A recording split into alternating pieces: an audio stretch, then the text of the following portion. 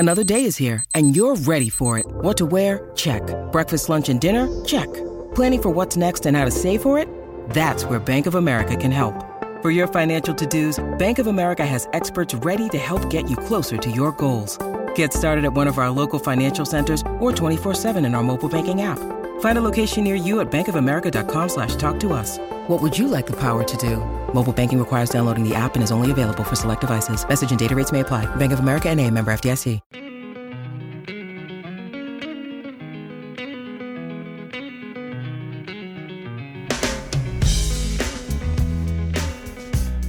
Afternoons for Master Builders Association of Victoria. Get expert legal support. Become a Master Builders Victoria member today. Just quickly through the Temper text line, which is in, well, I'd fair to say it's in meltdown.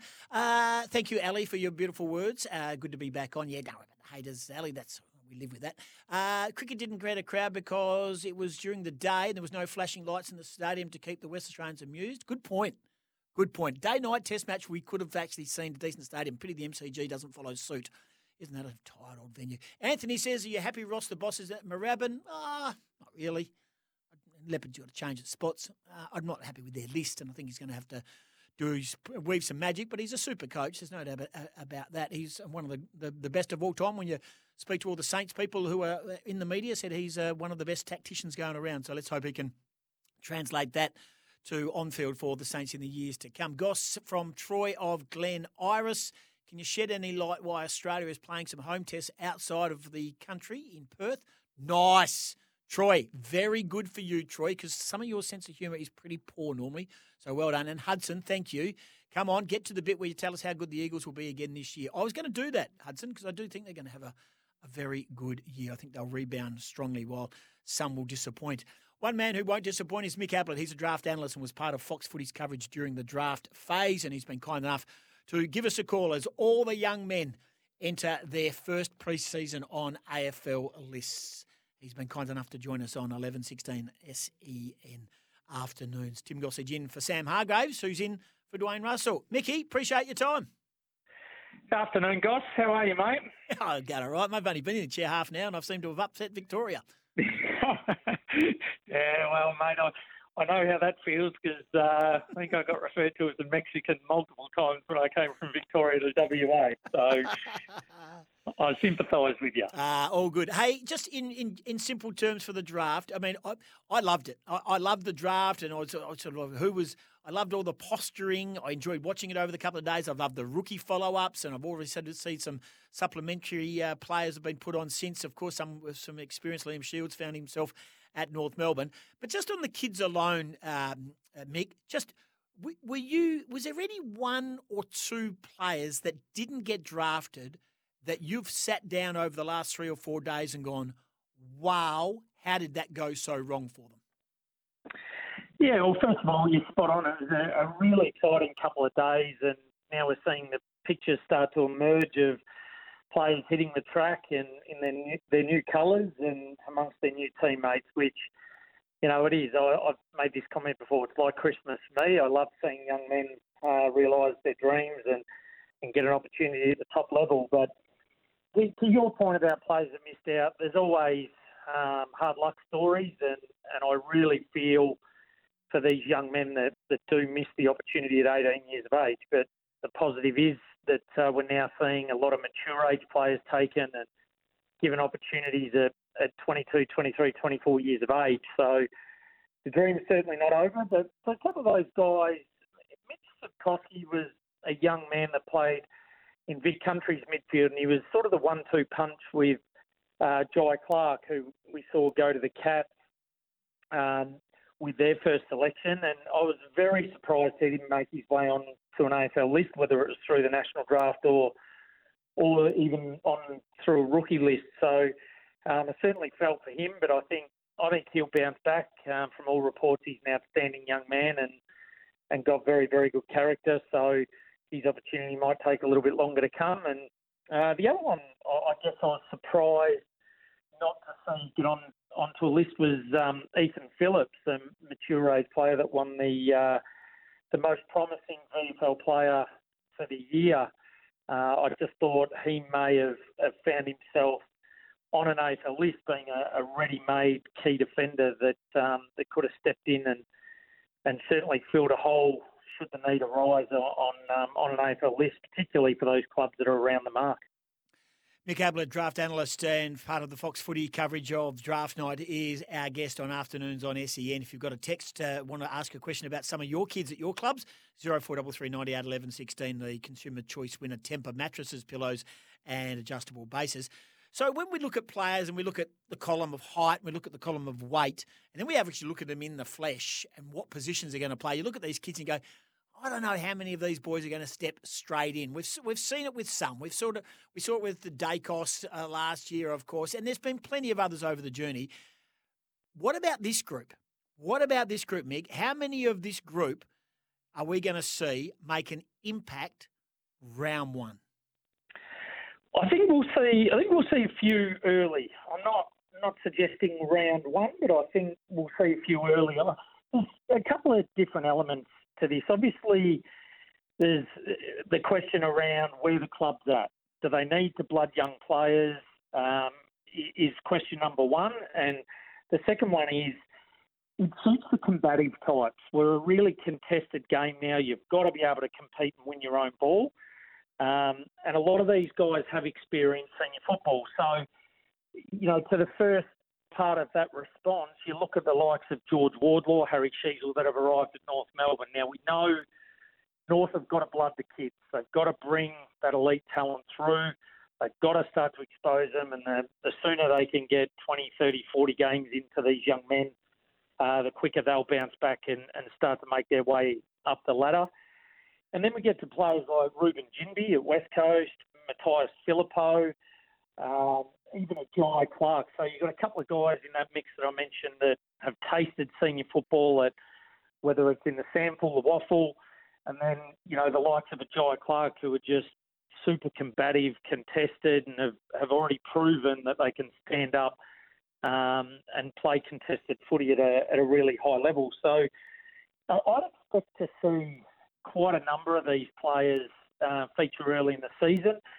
And even then, you look at the balance of the list. I talk about a young man, Oliver Hollins, and what a Carlton need. Okay, bit of outside class, bit of run, someone that can carry the ball and get on the outside of a Cripps or a Sam Walsh and George Hewitt and the like. So it just really gets back to where the club's positioned. What do they need, to start to really progress and move forward early in the season. And I just think the way these young men are prepared these days, their ability to step in and play senior football early is a real credit to them and to also their state league clubs that have just been outstanding in moving forward and in so great in the personal development, both on field and off field. Plenty of interest on our text line. Brendan wants to know about Lockie Cowan. How do you think he'll have an impact at Carlton, taking pick 30 from Tassie? Yeah, first of all, I thought Tassie had a sensational draft. I mean, you look at a state like Tasmania, and if they can produce 2 AFL talents a year, that's basically what we need at AFL level for the game to be healthy. Now, I just thought they had an outstanding draft and full credit to the Apple Isle. And Lockie Cowan, and along with, some of the other Tasmanian prospects, they tend to be a lot more mature, both physically and mentally, and have the ability to play, as I mentioned, that contested brand of footy. So they don't shy away from that really hard contested nature of a footy that's played down in Tassie, some through conditions where it's a little bit wetter down there and it's more suited to that brand. But they also had the exposure through the NAB League competition this year, which I'm a huge rap for Tassie being back at that level of competition, and then obviously through the Allies. So I could see Lockie Cowan pushing and really putting a case forward to earn selection, maybe around the middle of the year to the back end of the year. I think he's certainly ready to go. Phil of Abbotsford says, can you ask Mick, will the Hawks rue miscalculating the Swans bid on Cooper Vickery? He's got 150 games in him. What's your thoughts there? Because everyone's not going to get it right all of the time. Mick. So, it's harsh call, and the proof will be in that eating of the pudding, of course. Tell us a bit about of the Cooper Vickery situation, Sydney and Hawthorn. Yeah, look, I don't think the Hawks missed. I thought Sydney were really savvy, and they obviously valued him quite high in the draft. And we saw that new rule come in where clubs are unable to match bids on NGA prospects in the first 40 selections. So unfortunately, Hawthorn weren't in a position to match Sydney's bid. I think you'll find if that rule hadn't have existed, he'd be on Hawthorn's list. I know they really rated him. They value him as a talent. But at the same time, I love the evenness now, and we don't want to see compromised drafts. And I think we're starting to get to a point where, we're seeing clubs develop talent like Cooper Vickery, but obviously when they develop them to a high enough level that they could possibly get selected to go anywhere in the country. So, look, Hawthorn got a young man, and I didn't mention him before, Cam McKenzie. He's another one that I think we'll see early in season 2023 because this kid's just an outstanding prospect, and he and Will Ashcroft both showed that they're more than competent of playing against bigger bodies, and he's got a great balance, Cam McKenzie, of inside and outside footy. So the Hawks will be disappointed. The Swans got their man. They rated him, as I say, quite highly on the draft board, and he'll probably get more of an opportunity to bide his time at VFL level and develop back at a state league level, and only due to the fact that the Swans are obviously a very, very strong team and a very young team. A lot of texts coming through. Won't be able to get to all of them, but keep them coming, and we appreciate all the interest on, of course, the Footy Wings Temper text line. This one, Tyson from Essendon. This is a bit more generic, Mick, but I reckon you might have an opinion on this. Michael Tuck played 100 games of resis before cracking it in the big league. Will we ever see that again, or do players get moved on after a couple of years and clubs don't have enough space on smaller lists now to basically hang in there? There's a few odd exceptions, of course, where blokes have been on lists for 3 and 4 years before we see them. What's your thought process there in regards to getting young boys on and giving them 3 or 4 years running around in the lower leagues? Yeah, it's an interesting question, and it's one that I think society's changed, hasn't it, Goss? Like, not just from a football perspective, but we're in a hurry now. And we want to see these kids play, and we expect them because they are such good people and such talented footballers that we want to see them impact early, and we all tend to get a little bit impatient. But again, it depends where your club's at. I actually, just by chance, had a missed call yesterday. It was a pocket dial, but ended up having a chat to Lloyd Meek, the former Freo ruckman, and he was someone that couldn't even crack a game in Peel's senior team, being the feeder team and the reserves team to Fremantle over here in the Waffle.